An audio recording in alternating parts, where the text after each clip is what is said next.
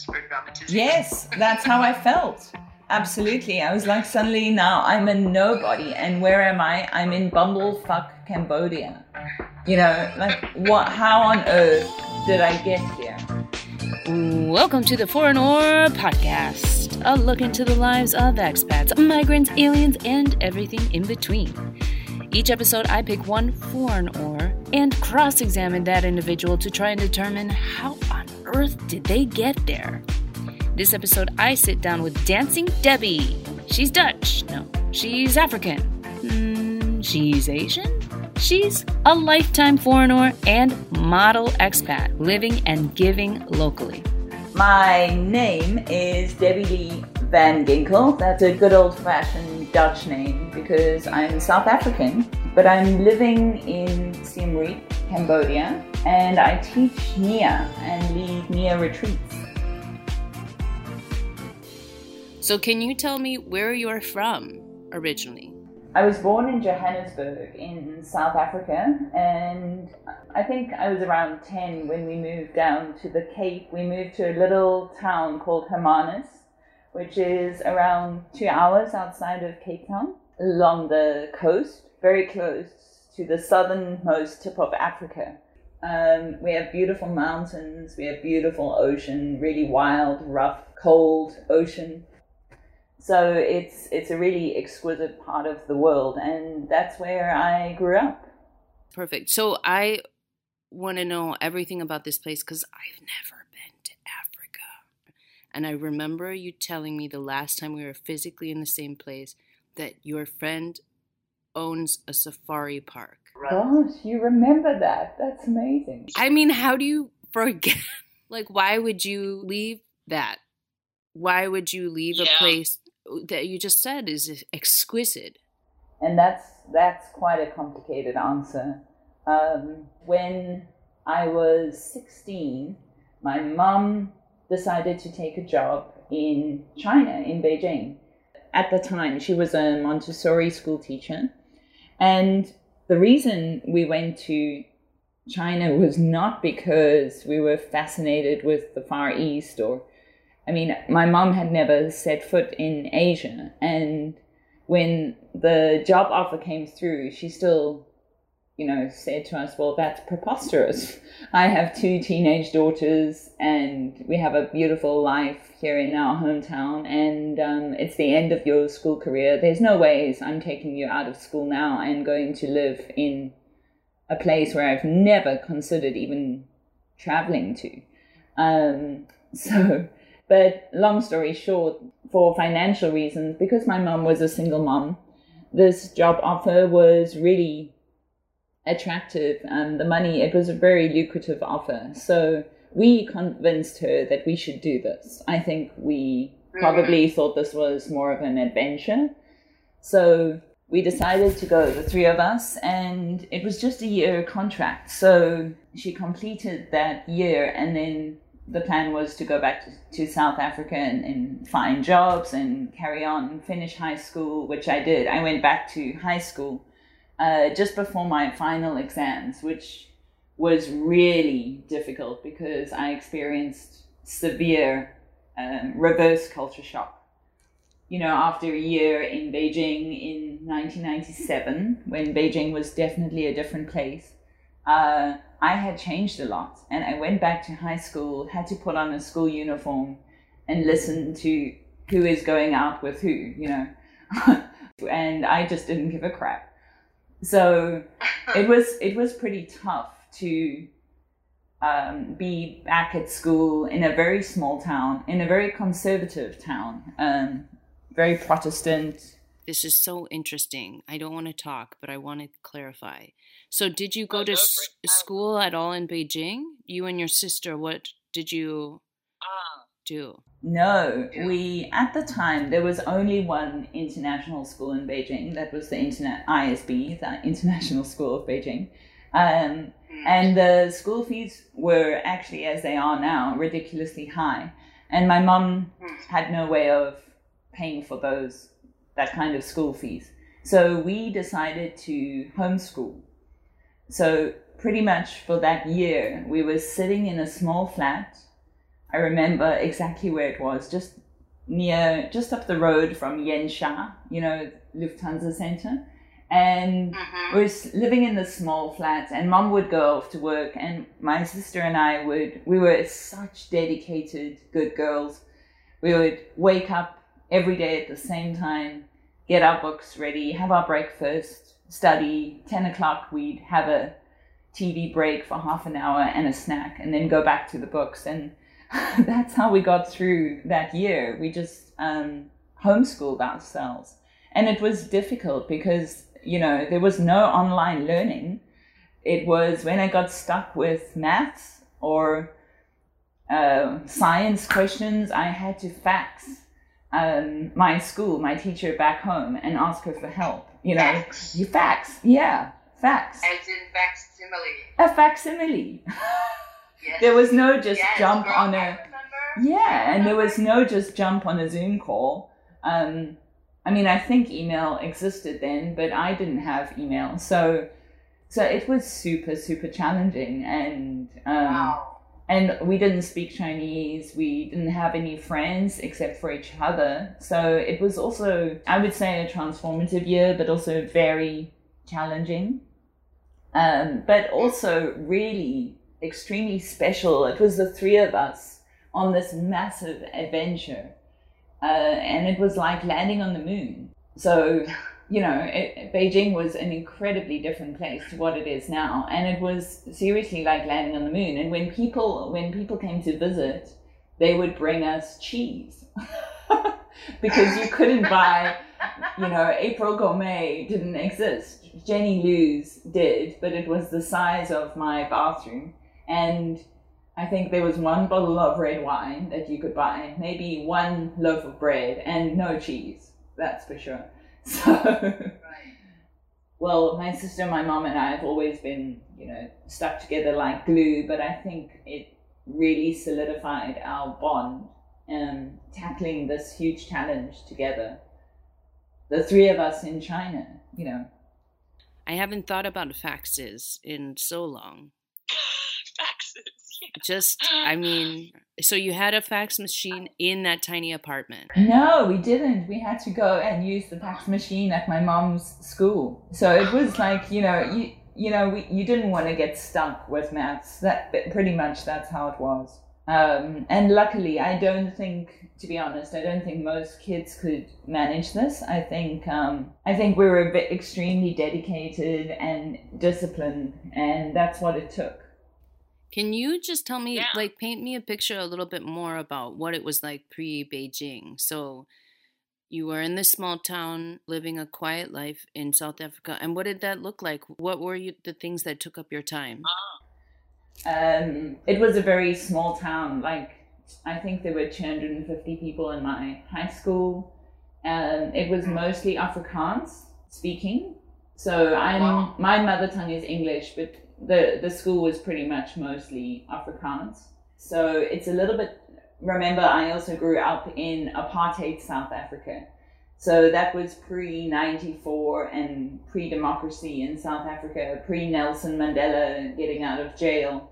So I remember my best friend was an Indian girl, and she was the first non-white in my high school. So it's a very different South Africa to what it is now. And now you have the medium is English, and then you can choose your second language. So it might be Afrikaans, or it might be Zulu, or isiXhosa, or Tswana, depending on which region you're living in. And can you tell our listeners, what are the pieces of Afrikaans? It's a mix of Dutch and... Yeah, I would say it's mostly a derivative of Dutch, or some people say simplified Dutch, which it is. There are some French words in there. There's some Malaysian words in there. There's some Indonesian words because we have a really big Malay population in the Cape. So it's historically a very interesting language. It's difficult for me to understand Dutch, though, and I realized it's quite difficult for Dutch people to understand me speaking Afrikaans. I would say Afrikaans actually sounds a bit closer to Flemish. But the difference was when I was growing up, it was one of the two official languages, which was English and Afrikaans. And now we have 13 official languages because we're a more inclusive country. So it was a wonderful place. We spent a lot of time outdoors, spent a lot of time at the beach or hiking in mountains. And we lived in a really small house, or different houses. We were always renting houses. And I have to say, financially, it was difficult. My mum, has always been a single mum, and she's always had to make a plan. But despite those financial difficulties, we had an incredibly rich life. Yeah, a very, very happy childhood and very simple childhood, I would say. So when China came along, it was quite a shocker. Because at that point, you were around people that looked like you, besides your Indian friend. Yeah. And I had never been overseas, I think when I was about 13, we went to Mauritius on a family holiday. And that was the only time I'd ever been overseas. I'd been to Mozambique and some neighboring countries in Africa, but I'd never been to a place where, people didn't look like me or speak another language. So the three of you decide to go. Sorry. It's crazy. Like, when did the conversation happen that your mom was like, yeah, there's this opportunity, but you guys can't go to school there? Like, how did you talk about leaving and going to China before going? Like, what did you expect? Wow, I'm going way back now. You do realize I'm going to be 40 this year, so I'm stretching my memory way back. Well, I'm sure you were super excited and you convinced your mother, but why? Like, what drove you to want to go? Yeah, I do remember convincing my mother. I remember sitting down with my mom and she saying, girls, it's very tempting to go on this adventure with you, and the money is definitely tempting, because she was thinking, I have two girls and they deserve to go to university, and I don't know how I'm going to pay for all of that. But she also said at the same time, this is ludicrous idea to take you out of school when you're set up so well in this stage of your high school career. Why would I do that? Why would I destabilize you? And believe me, from her friends, wow, she got a lot of criticism from people in town. Some of it was, how can you take your two girls out of high school? And a lot of it was, how can you take them to China, where they are atheists and they don't believe in God? There was a lot of that. Yeah, there was a lot of that, which my mom just ignored. But basically, I remember having that conversation and saying to my mom, but we will do this together. We'll get through, and we will. And I think we were just focused on the adventure, to be honest. But I have to say, because I'm now 39, and my mom must have been... Yeah, wow, she was younger than me when she took her two teenage daughters to China. Wow. So I can't even imagine having two teenage daughters, or even a baby, even just one baby. Never mind taking those babies, those big babies, across the world and being responsible for them when you land on the moon, Right. So I have immense respect for what my mother did. I don't know if it was complete naivety but I have massive respect for her. You three came, and then you three went back, and then you and your sister returned to Beijing? No, this gets more interesting. So my sister and I, we went back, we did our final exams, and then we decided to go to university in South Africa. And we both went to the same university. I studied political science and international relations. And I was dead set, I had my heart on becoming either a diplomat or working for the United Nations or something along that line. Or being a journalist, I did think of that as well. So we got through university, which was a really happy time for me. I really enjoyed studying, and I enjoyed what I was studying. And being a student, it was fantastic, especially in Stellenbosch, which is, wine country, and it's gorgeous, and there's wonderful student life and wine tasting after class and whatever. Wow. Yeah, it was very idyllic. And during that time, those 5 years that I was at university, my mother got offered another position, a different teaching post back in Beijing through contacts that she had gained in Beijing. So this time we said, well, Mom, this is a breeze, go for it, jump at that opportunity. Yeah. And basically when I had finished studying, I wasn't really sure which route I wanted to take. So I decided, you know what, I'm just going to go and visit my mom and spend 3 weeks and just reconnect. And I was really excited to go back to China and reconnect with those memories. And so, well, you can end the podcast here because I just never left. That's the end. And I ended up staying for 16 years instead of 3 weeks.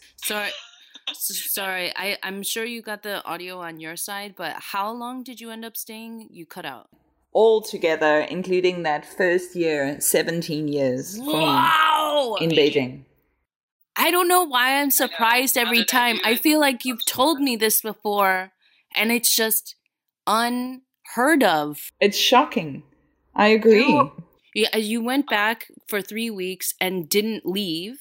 And how did you stay? Well, I spent the 3 weeks. It was an immediate love affair. I realized, wow, China, it felt like coming home. It really did. Like, I was deeply connected to China from day one. And it was so exciting to be in China. It was so exotic. And yet I felt completely at home.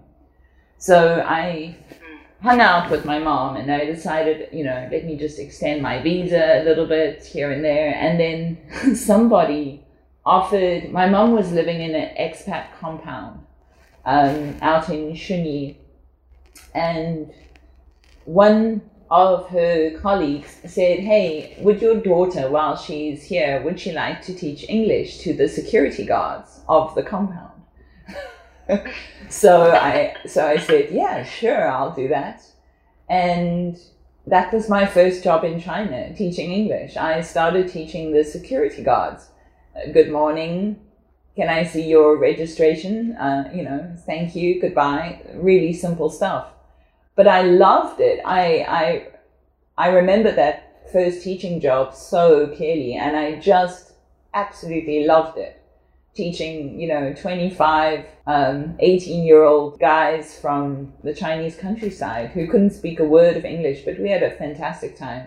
Did they ask you how to say I love you, like 我爱你 in English? Because clearly all of them were in love with you. What luck, those guys. What, you could have anybody teach you English, but you get Debbie as your English teacher. And it's like a Chinese Nongming Bao An. Did they all have big uniforms? Oh, they were huge. I remember they were just drowning in their uniforms. It was really cute. It was really, really sweet. And they were so incredibly polite. That's what I love about Chinese people, actually. The politeness. I mean, there may have been, some kind of cute, how do I say, 我爱你, exactly, but there was never any making me feel uncomfortable or anything like that. And so much respect. It was really fantastic to work with them. So that job led on to other teaching opportunities. And kind of, as far as I remember, the months just went by, and before I knew it, a year had gone by and I was living in China.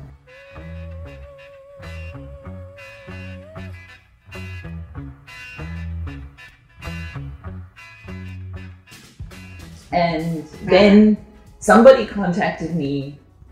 I don't know if I should mention names of schools, but I don't think this school exists, or it shouldn't. It was so-called, and this is inverted brackets, inverted commas, the Australian International School of Beijing. Sounds fake. Yeah, I don't want to say there was any real connection with Australia, because there certainly was not. But they got hold of me through a contact and said, so would you like to be the year 1 and 2 teacher? So I said, well, I could do with the job to make money, but I'm not a teacher. I'm not a qualified teacher. I've never studied teaching. And they just, I remember the principal looking at me and saying, well, you look perfect for the job, so you got it. Oh my God. You do look perfect for the job, though. I'm telling you, Debbie's like poster child for, your kids speaking perfect English. Exactly, and it was the time in China. It was a very different China to what it is now, or what it has been in recent years. It was the time of China when, and I really hate to say this, but if you had blonde hair and blue eyes, you could do whatever the hell you wanted to do in China.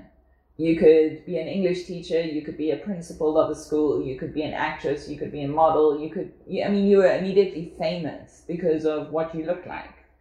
These days were still, when you went to Tiananmen Square, families from the countryside would come up to you, and I remember the guys would ask their wives to take the picture, and the man and his kids would stand around me with his arm around me, and the poor wife would take the picture. And there must be pictures of that circulating around the country. Here's me and my new blonde wife. It was ridiculous. And you were there for some months, equaling to a year, and then your sister's still back home, and your mother stays or leaves? So my mom was here throughout this whole period. She stayed. She actually stayed 19 years. I didn't know that. I did not know that. My mom only left when I left to come to Cambodia. She left on the same night. We both left China. That was the end of that life, that chapter. Yeah, she was there throughout. My mom was the anchor in Beijing, for sure. And then your sister did live in Beijing for some time. My sister at this time, she was actually in the States. She had a boyfriend in the States, so she lived there for a while. She eventually came back. She had a breakup in America, and she came over to Beijing, and pretty much the same. She reconnected with the country and remembered it, and we realized, wow, this is a very special soul home for us. It's very deeply ingrained. It's something I can't explain, but we just all felt completely at home in China, in Beijing. So during that period, I had my mom, my boyfriend, my sister, we were all living in Beijing. So, I recognize that when foreigners go overseas, they usually do it alone, or maybe with a partner. But they don't have their entire family network there, which I did, and that, I think, made it feel much more like this is home. Had you guys ever thought about living in another city in China? No. And actually, so when I say, China felt like home, maybe I should clarify, Beijing felt like home. Beijing was definitely home. I have traveled China extensively, and never ever did I want or even consider, like, maybe I should come and live here. There's just there's just something magical about Beijing, and we certainly, all three of us, felt it and still feel it. And it was also a time when you could just buy your visa, which, you know, a whole bunch of us did, right? You know, you just paid some dude and you got a year extension on your visa. So everything was really relaxed and carefree. And with that brought this sense of freedom that if you had a crazy idea, you could make it happen in Beijing. You could test it out, you could do it. So there were many periods in Beijing that my life was pretty fluid, and I was doing some modeling and some acting in TV commercials and then some teaching on the side, and basically whatever kind of paid the bills and gave me my freedom.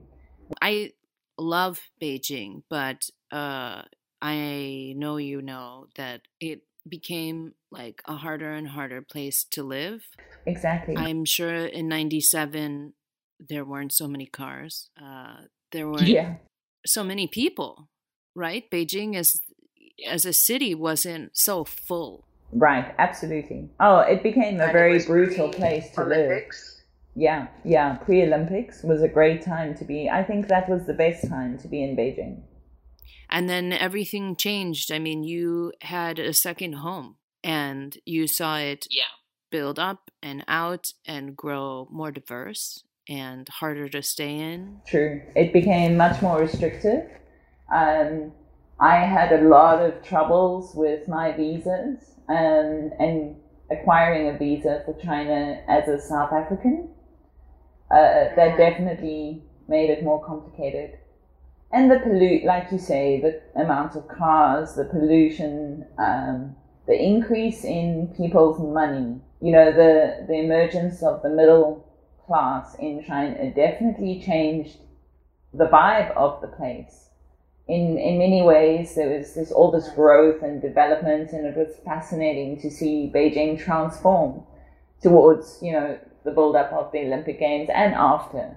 But I do think it was also the beginning of losing a lot of the spirit of Beijing. The transformation in Beijing over those years was just unreal, unbelievable. Definitely some good changes, but definitely some very tough consequences. And you like grew into your adulthood in this like crazy place, crazy changing place. And when I met you, you were a fully formed human. I hope so. With friends and like things to keep you busy. And I met you as like the dancer. Ah, wow. So yeah, that's another history. I would say I had these kind of two lives in Beijing. The one was I was a teacher, an English teacher at an international school. The other part of my life was I got involved with a musician. We had a pretty long and turbulent relationship. So I was kind of in the expat crowd in international Schoolville, but I was also in the very creative artistic group in Beijing, which as you know yourself, there is a really creative side to Beijing and a lot of incredibly creative, interesting, fascinating people doing crazy stuff there. So I was part of a tribal belly dance performance troupe.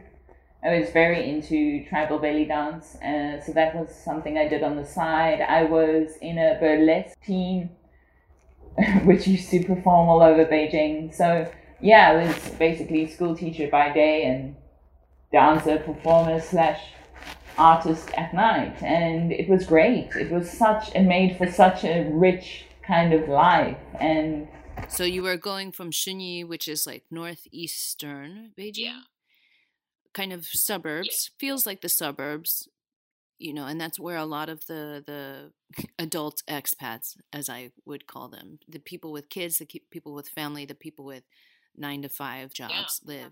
And then where I met you was in Gulo, which is like the heart of Beijing and like definitely the heart of the hipster artist scene. And so you went not too many miles, but worlds apart. Worlds apart, and also it took forever with that crazy traffic you were talking about. So, I commuted every day because I was living in this really cute little ancient house, and I was the only foreigner in the Hutong amongst all these Chinese neighbors, and I just had this idyllic life in the heart of old Beijing, But every day I would commute all the way to the northeast of Beijing, where I joined the ranks of, other expats who are working in international schools. And that's a very different group. I didn't feel completely, I met wonderful people and colleagues, but I didn't really feel part of them or their group, because I think that kind of crowd, they go to Beijing or they go to whichever city they're assigned to, but they're career driven. They're not necessarily in Beijing for Beijing. They're there for a job. And that makes quite a difference. I was living a very local life. I was speaking Chinese and integrated and eating Chinese food and street food and just interacting with China on a very big scale. Whereas I think many expats who work for big companies, they are dependent on that company, and they find their social circles from that workplace. Often their house is assigned to them, and they're assigned a housekeeper and often a driver. And so basically they live in a bubble, and they don't actually have to interact, if they don't want to, with real China. And Shunyi definitely feels like a bubble as well. Yes, absolutely. Oh, absolutely a bubble. It depends on your reasons for being in a place. And my reasons was certainly not because of the job. My reason was I had this love affair with Beijing, and at some points it was pretty toxic. But I would do any job that gave me a visa because I was committed to staying in Beijing.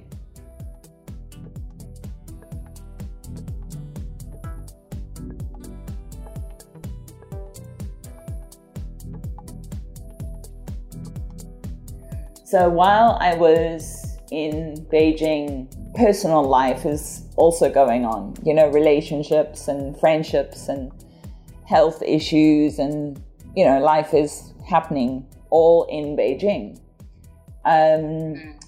I found myself in, 2007, I found myself at a very low point. I was anorexic and had been bulimic for most of my early adulthood.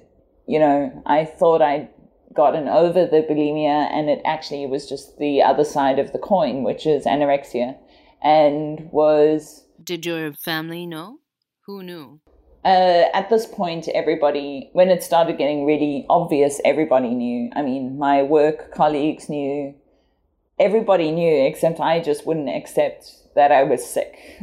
This is a common response from people with eating disorders, is that, first of all, they just don't think they have a problem, and they think they're in control. And I certainly thought I was in control, and my life was in order. But the reality was that my relationship was on the rocks.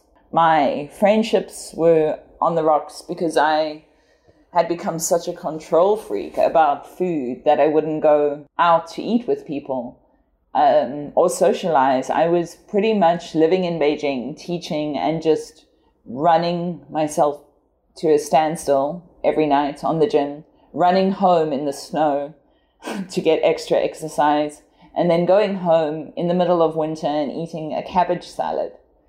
So life wasn't very fun, let's say, or joyful at that point.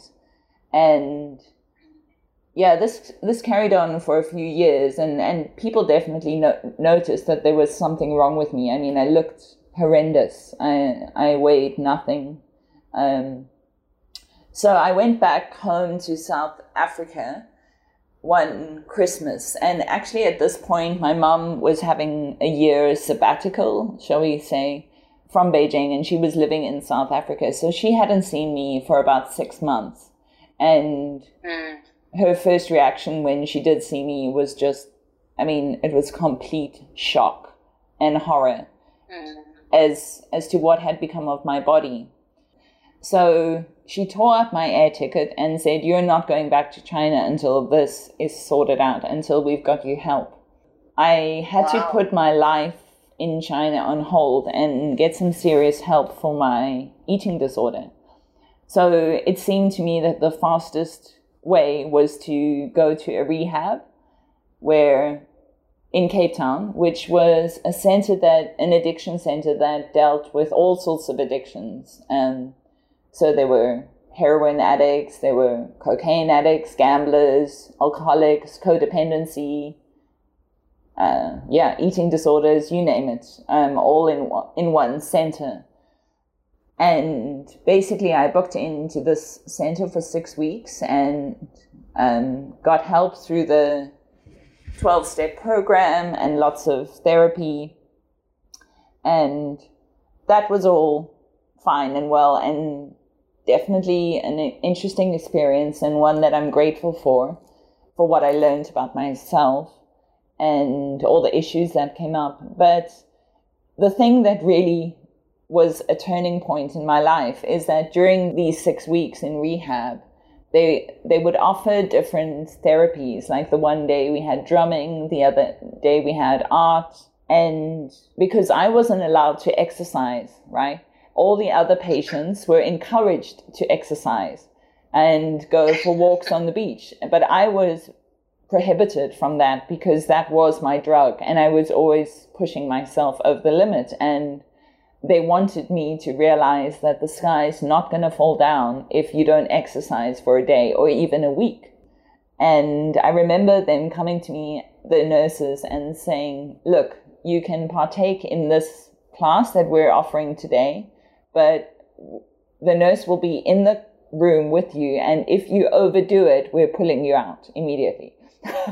So I said, "Okay, I'll be a good girl and see what this is about." And it was Nia. It was this practice called Nia. And it was a little bit strange, a whole bunch of non-dancers dancing crazily around the room, doing movements that felt very natural to me and came to me because as a young girl, I was doing modern dance, but I hadn't danced for all these years. And suddenly I just felt this massive sense of pleasure, like pleasure that I had not experienced for so many years, complete pleasure in my body.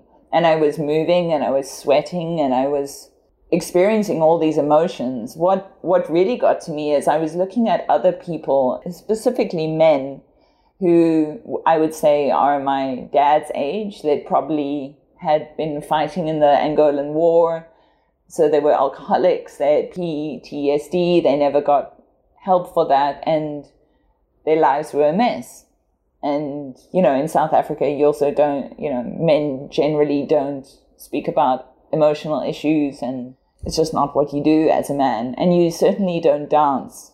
And here were these white Afrikaans men in their late 40s, some of them in their 50s, prancing around the dance floor with tears streaming down their faces. And that was such a moment of just pure wow. Look at what dance is doing to people. I couldn't believe it, what I was seeing, the joy, the tears, everything coming out. It was the most incredible therapy session. So that was my first Nia practice. And then I got out of rehab and I wasn't allowed to go back to China just yet because I needed to go to aftercare and get more therapy. So the first thing I did was phone up Nia in South Africa. And I said, "Hey, I did this incredible class and I'd like to take more classes." And they said, oh, we're really sorry, but the next 2 weeks there are no classes because there's a white belt training. So it's the first teacher training if you want to become a NIA teacher. But you can jump in if you want. So I jumped in, I did the training.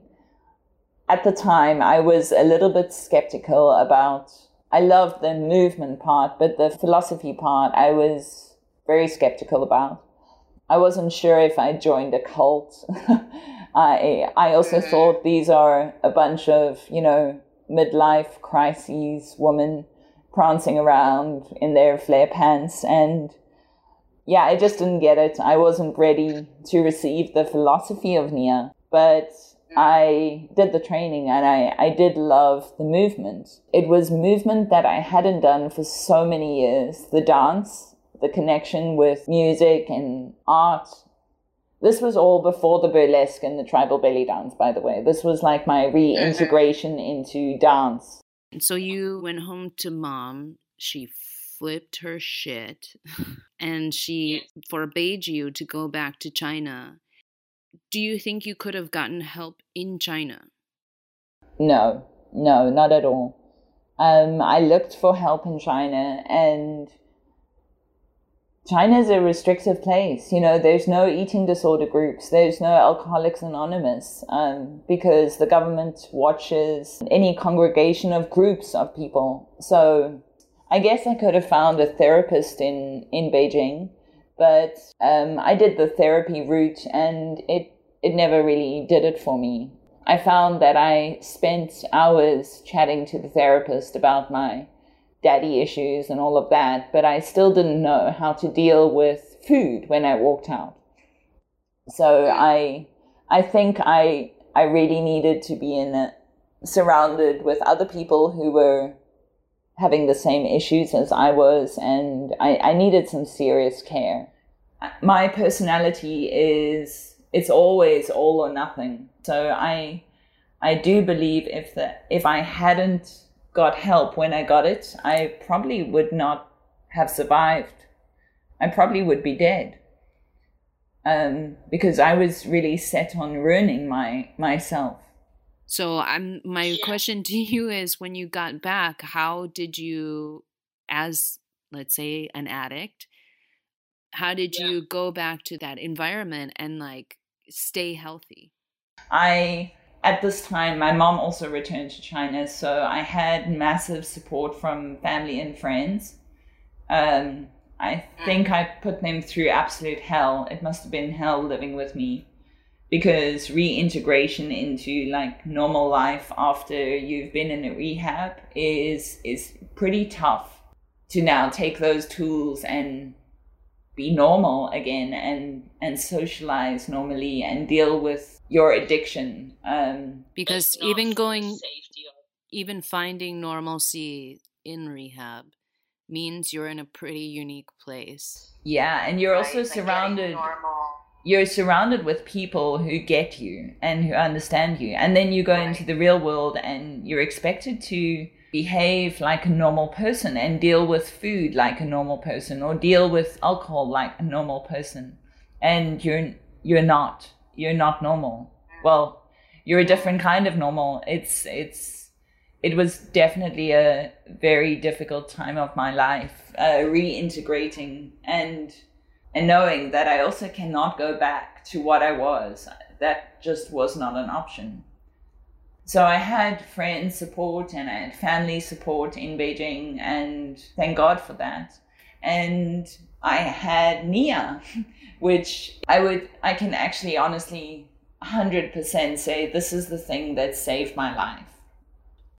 And can you, as you now, and not you in 2007, because I'm sure the description is a little different, what is NIA?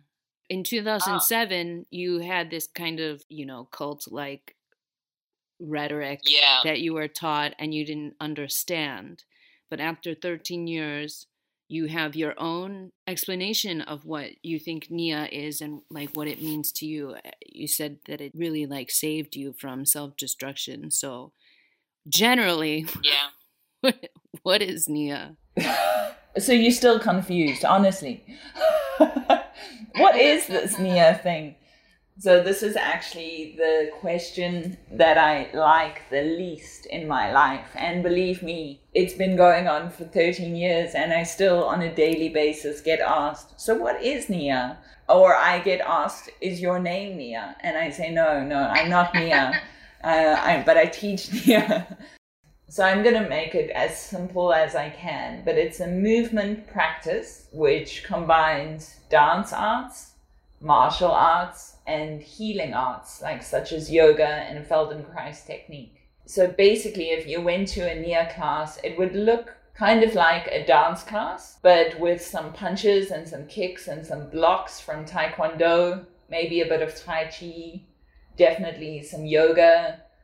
But it's done barefoot to music, and you would probably, if you came to one of my Nia classes, see a whole bunch of different looking bodies and ages doing it in their own way. And that's what I love the most about Nia, is that it's a really inclusive practice that can be adapted to anybody's abilities and fitness levels. It does include choreography. So there is simple choreography, but you certainly do not need to be a dancer in order to go to a Nia class. So it's a very well-developed, holistic, extremely holistic and balanced approach to getting fit in not only your body, but also your mind and your emotions. I did go to one of your classes in Beijing. I mean, it was an incredibly unique experience, but we were still in a dance studio, in the city. Yeah. But you've done Nia on the Great Wall of China. You've done it in front of the Drum and Bell Tower. Yes. We'll get to it, but you're now doing it in Siem Reap, Cambodia. Absolutely. And I'll tell you where else I've done it. I've done it in a refugee camp in Bangladesh and in Thailand in a refugee camp, where I took Nia to children and used it to teach creative movement. So after those experiences, yes, Nia is really a lifestyle practice. It's designed to teach you how to engage with your body through movement, not only on the dance floor, but also out, in life. So all the principles and the philosophy that we learn and we teach in Nia is applicable in your life, not only just for the purpose of working out your body. There is no separation between how you treat your body and how you interact with the world. It's really one. When you were talking about that first class, and you said that there were these middle-aged men dancing and becoming emotional, I don't understand why we can't do more of that. Like you said, this stigma about dance and what it is to be a dancer has left out a significant portion of the population. Why can't more people dance? I do think this is a societal problem. I think in the country that I grew up in, it's not amongst everyone in that country because, for example, Black people in South Africa definitely access dance, and the men as well. Everybody dances. Africans love to dance and they're so great at it. I mean, they're just, the kings of dance. But in the white section of the population in which I grew up in, men just don't dance, and it's not cool for men to dance. It's not acceptable. It's a woman's thing and it's girly and it's not every woman's thing. I mean, I also remember, being at school and there were little girls who you were either a ballerina and you looked like a ballerina, or if you were a little bit chubby or heavier or you didn't dance like a ballerina, you were a non-dancer, basically. And I think that kind of attitude and programming is enforced at a very young age, and it sticks with people. In my profession, I cannot tell you how many people, when I tell them what Nia is, and I say, well, you can try a class, they look at me with this shock on their faces, and, they just can't even fathom going to a dance class. And they say to me, well, I'm just not a dancer, or I have 2 left feet, or I need, 6 drinks inside of me before you'll see me dancing. And it always, it's a joke, but I also think how sad that you are so disconnected from the most primal form of expression. It's the most primal form of expression to dance. This is what people all over, and people all over the world and cultures all over the world dance at the most important times of their lives. They dance when they go to war. They dance when they win the war, or if they lose the war. They dance at funerals, at weddings, at births. I mean, this is what we've been doing as humans for thousands of years. And where did we stop using this medicine? And that's what, to me, movement and dance is. It is medicine. And I think that if more people tapped into that, they would probably be more peaceful human beings, and definitely more joyous human beings, because it connects us to something completely authentic. And you do have a dude that dances with you. I do. I'm so lucky that I have a dude who dances. And luckily for me, Jono is just a fantastic person, and also felt the same about Cambodia, actually. So I didn't move here alone, and I think that makes a massive difference. I definitely had a support system that I brought with me. That you lured. I lured along with me and got him to carry my suitcases.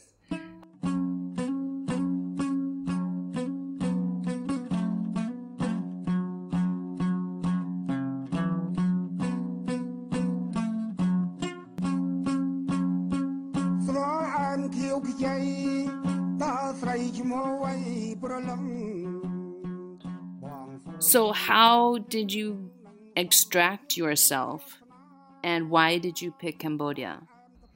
The push factors from Beijing, like the pollution and just the way that China was modernizing and all the consequences that came with that. It wasn't just that was pushing me out of Beijing. It was more the feeling that now is the time for me to stop working for the sake of working, and to take my passion and to make it work for me as a livelihood. And looking around at my options, and of course I looked at South Africa. I mean, I have family there, my sister's there, my grandma, my aunt, and I love my country. It's just not a wise decision right now. I don't think South Africa is in a very good space, economically, politically. Yeah, and, I have to also be honest that there was some part of me that also had fear around returning back to a Western country.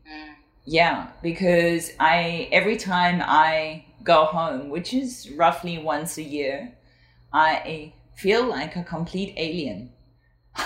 like I walk around the supermarket and I think everyone's looking at me. And of course no one's looking at me because I look the same as they do.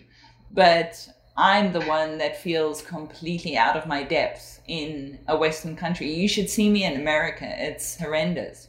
It's You should see me in America. Yeah, I can imagine. It's a crazy sensation. So I think resistance towards going backwards to a person I was when I was 17, when I left. So I started looking at my options because it was really a case of, well, I can go anywhere. I mean, I'm starting from scratch. So I had been running retreats in Cambodia, in Siem Reap. Every school holiday, when I had time off from my job in China, I would take this group and we would come to Cambodia and do a Nia retreat, see the temples and dance Nia and have a holiday. And every single time I came to Siem Reap, I just had this deep sensation of, or exhale, kind of an exhale.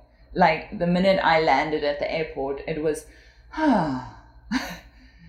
this feeling of I could live here was very deep inside of me. But you went there and you felt a connection. Right. How? Yeah. How can that happen twice in a lifetime?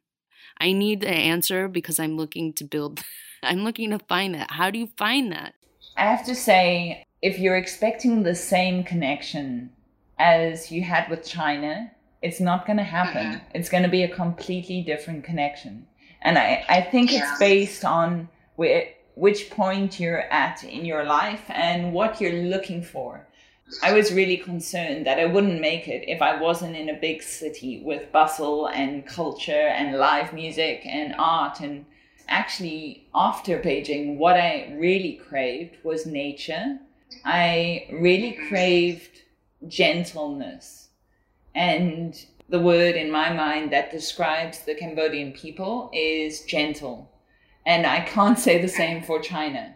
I mean, China is, I mean, how can you be gentle? There are, 1.3 billion Chinese people and 24 million people, I think, in Beijing. So it can't be gentle. If you're gentle, you won't survive.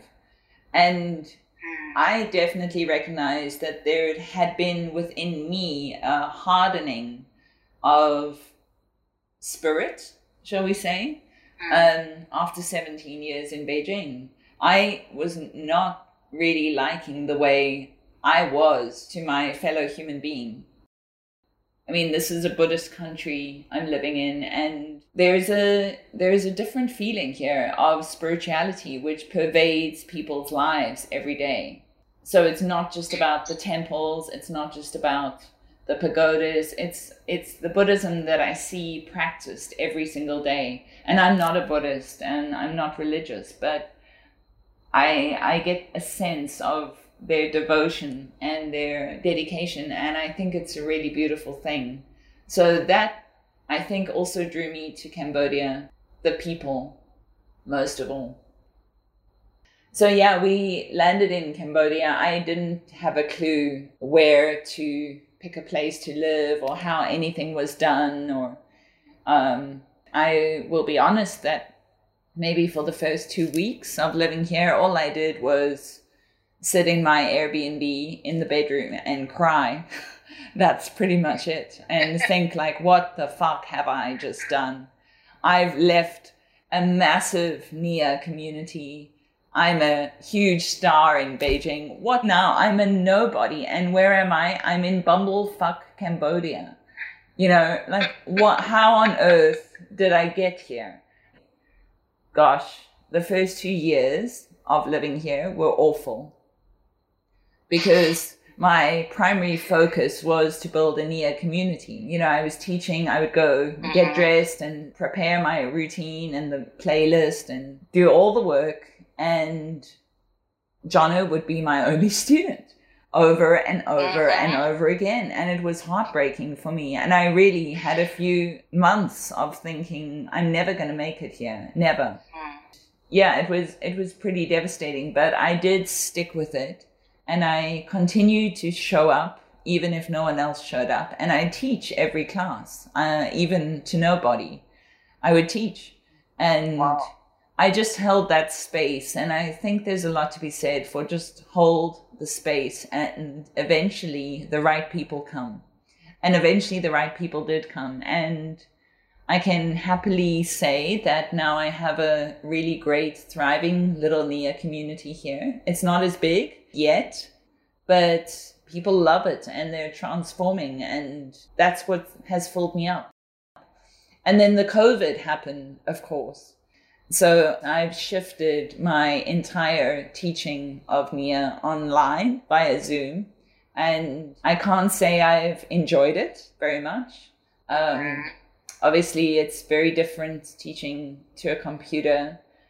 The technical side of things has been a bit of a mountain to climb.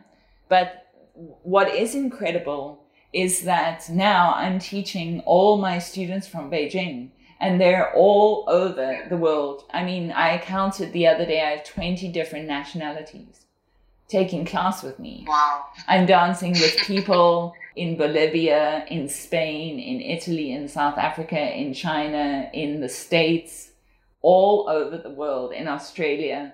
And the reason I keep doing it, as much as it's a pain in the ass, is the joy that I see at the end of the class with people waving to me from different parts of the world, and knowing that I've connected them to their bodies during this time where there's so much disconnect, that they've got out of their heads and into their bodies and into their hearts just for an hour.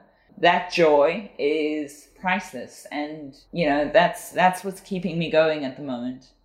How different is it in Cambodia than your life in Beijing? Oh, so different. I mean, Beijing life was get up at 6 and get on the subway and then get in a taxi and get on a bus and go, go, go, go, go, go, go. Whereas here, I must say, I love the freedom that I have to choose how I want to plan my day, other than my regular classes, which I teach at various studios in town. I teach at a yoga studio, at a wellness retreat center. Other than that, I plan my days as I want to plan them. If I want to go anywhere, it's a 5-minute ride on my scooter. I never have to deal with traffic. I never have to deal with parking issues. I never have to deal with subways or buses. I love that about living here. I really do. I've seen pictures. You live in a wooden house that is open to the elements. Yeah, so I'm not downstairs, and obviously I'm in the bedroom right now with the air conditioner on. We have aircon in the bedrooms.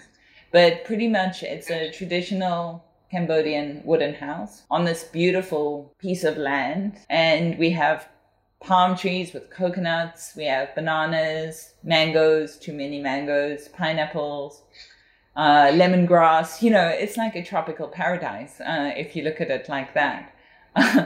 It's delightful. And the cats that you have, the tabby? Yeah, I ended up with one. And we found out she was pregnant at the time, so we ended up with her and her kitten. And then, a few weeks ago, another kitten walked into the property. Like, we have no idea where he came from, but he stayed, and now he's our baby. And your cat butlers. We're the cat butlers for sure. I mean, we just look. They live in cat paradise. I mean, there's trees, there's all sorts of creepy, crawly things to catch and hunt every day. They come into the house whenever they want because it's an open house. So, we're cat butlers for sure. It's interesting. The Cambodians have a very different idea of what it means to have pets. They don't really have pets. They may have a dog or a cat or many cats or many dogs, but if those dogs decide to walk off and never come home, that's fine. That's their life. They have a very free idea of, they're not our animals, they're their own animals. And sometimes we feed them, but it's not our responsibility to decide when they breed or to put them down. And it's definitely challenged my way of thinking about how we domesticate animals. And so actually one of our cats that we used to have just walked off, and he never came back. He was old, and I believe he just walked off to go and die somewhere. But, I was pretty devastated because it was my pet. And the Cambodians, my friends, were just like, oh, well, yeah. He went and did his own thing, like, obviously, because they're cats. They're not our possessions. Now you've lived in incredibly different places culturally, but also they're very different climate-wise. In where you were in South Africa, do you have a winter? Yes, very much. We have a Mediterranean climate in the area I grew up. It's actually the only other place in the world that has a Mediterranean climate other than the Mediterranean. So we have very wet winters, and we get snow on the mountains, not at sea level, but, sometimes you can see snow on the tops of the mountains. So, it gets chilly and hot, dry summers. Here, it's always freaking hot. It's just either dry or wet. That's about the only difference. At the moment, it's dry, and I must say, Cambodia is not pretty when it's dry. It's apocalyptic almost. It's this like red, dusty. dry dust everywhere, and you just want to wash everything. And then, of course, next month the rains will come, and then it's just lush tropical paradise. It's beautiful, but with the rains come mosquitoes, mold, dengue fever, which Jono and I both got last year. That wasn't fun. So those are the other challenges of living. I mean, it's a strange life in many ways. It's this wonderful, stress-free life where we just get to play all day. But on other levels, it's challenging. I mean, the heat is seriously challenging me at the moment. A lot of people have heat exhaustion and heat rash at the moment. In wet season, we have the dengue. Constant mosquitoes and bugs and spiders get a little bit much. Power cuts. There are definitely challenges, but they're just different challenges. Do you have like a steward in Siem Reap, be expat or local, kind of giving you tips? Like, by the way, be careful of dengue fever. Like, what did you do when you got? That's a very serious affliction. Dengue fever is serious. Yeah, it wasn't fun. Jono spent 3 days in hospital on a drip. There's nothing they can do for dengue fever except rehydrate you. Yeah, we do have. It's taken a long time, and I think I forgot that. By the time I left Beijing, I forgot how long it took to create my tribe, the people I resonate with, and I kind of was hoping that it would be an easier process here, and it wasn't. It was actually very difficult socially. We went through a lot of sifting, let's say, a sifting process. But I guess that's normal, and I obviously went through that in Beijing. It just, I've forgotten. That's what you do when you move to a new place. It takes time. You can't just immediately be friends with someone because they speak the same language as you do. But I must say we have an incredible community here of expats and locals. They're really fascinating people. It's a completely different expat community, though, to what you would find in a big city in China. There are no multinational companies in Siem Reap. So, you don't get the Shunyi expat crowd. Most people who are here are definitely more of an adventurous mindset. I would say they're pretty hardcore to live here. A lot of them are entrepreneurs themselves, or NGO workers, or they've started NGOs. There's a lot of that sort of business, or they're in the tourism industry. But there's, you're not going to find bankers or people who work for Mercedes-Benz here in Siem Reap. So it's a different kind of expats. But we do have a great community here at the moment, and a lot of them have left and gone home to their home countries for the COVID period. And I hope they return. I guess we'll see. Who knows what's going to happen there. What are your options during the COVID virus?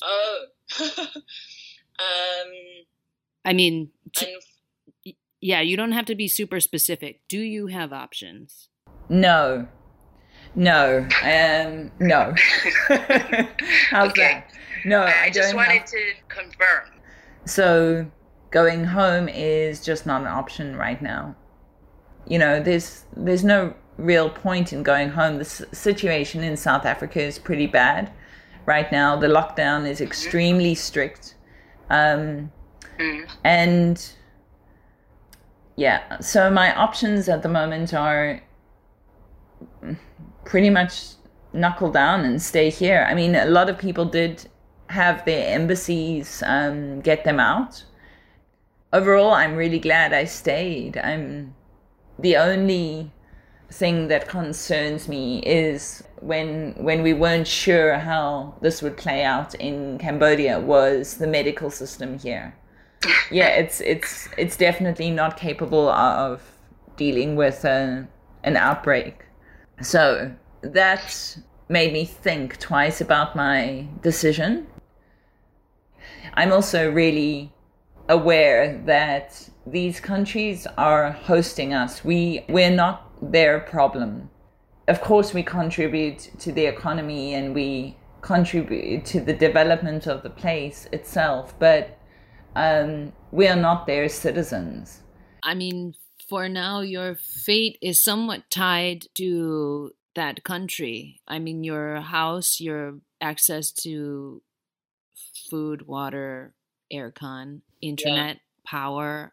You have a vested interest in Cambodia doing well and figuring out how to survive and thrive. Like, what do people not understand about Cambodia? What don't people get?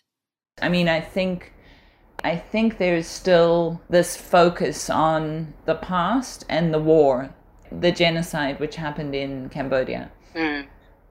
Which is very much, I mean, it's very real. I'm not saying that we shouldn't focus on that. You know, there are still roughly 4 million landmines in this country lying in the bush, which are still blowing people's legs off on a daily basis. You know, this is, you know, the war and the trauma of the war is going to be around for a very long time. But I think what Cambodia needs to be recognized for is that there is such a youthful society and they are so full of hope for the future, and like we're moving forward and not always looking back, because a lot of people come on a short trip to Cambodia as a tourist, right? And you know, they get whisked off around the temples, and then at night you go to Pub Street, which is where all the tourists hang out, and you know, all the sleaze also exists in this city.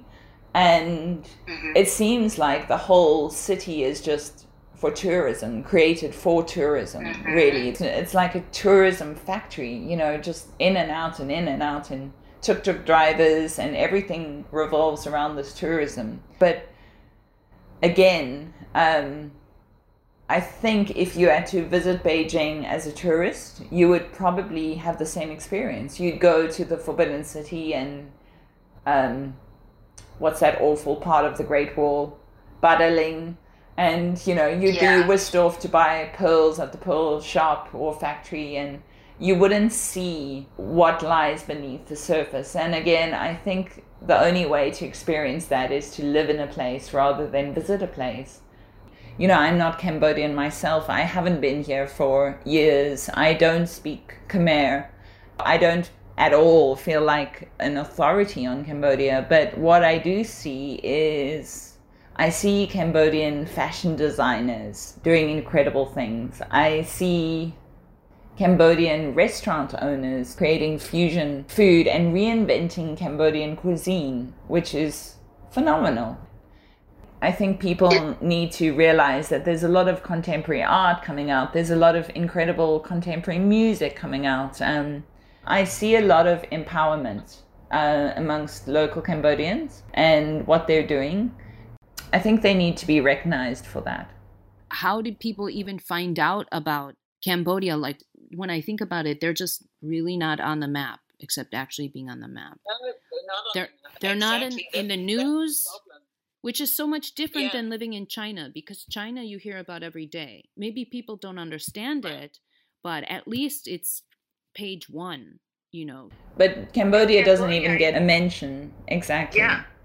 Yeah, exactly. And that's one of the problems. I think that's a continuous problem. So in terms of what I can do is I'd like to put Cambodia on the map for wellness. My goal is, I don't understand why Siem Reap cannot be a wellness destination like Bali is.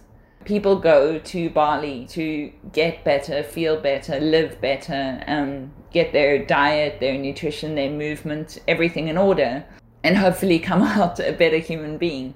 And I don't know why Siem Reap just hasn't tapped into, Cambodia has not yet tapped into that wellness industry yet. But I do think that the potential is there because we're in the tropics. We've got coconuts and sunshine, and we've got this incredible sacred aspect of the temples, which people are searching for some sense of spirituality. It just hasn't happened yet, and so I really hope to see that in the future, Siem Reap in particular, that people start to view it as not just the place you go to see Angkor Wat or to go to Pub Street, but see it for the incredible things that are really going on here underneath the surface. Will you ever leave Cambodia? People ask me this all the time. So how long are you going to stay in Cambodia? And so I'm hoping that this will not just be like a fleeting few years of living in Cambodia, but I would really like to embed myself more in this place. And right now I can't really see myself leaving Cambodia. So as long as it allows me to be here, I'm pretty happy with this life that I've created. I can just live my peaceful little life here in Cambodia and hopefully help Cambodia where I can as well. You know, for better or worse, this is our home for now. And with China, that was my home, and now this is my home. So I feel very strongly connected to Cambodian people, and I care what happens to them. To all of you struggling to make a new home, do the Debbie dance and hold that space. Get moving with Debbie's Nia classes online. Follow her socials, and wherever you are, whatever you are, embrace the adventure, aliens.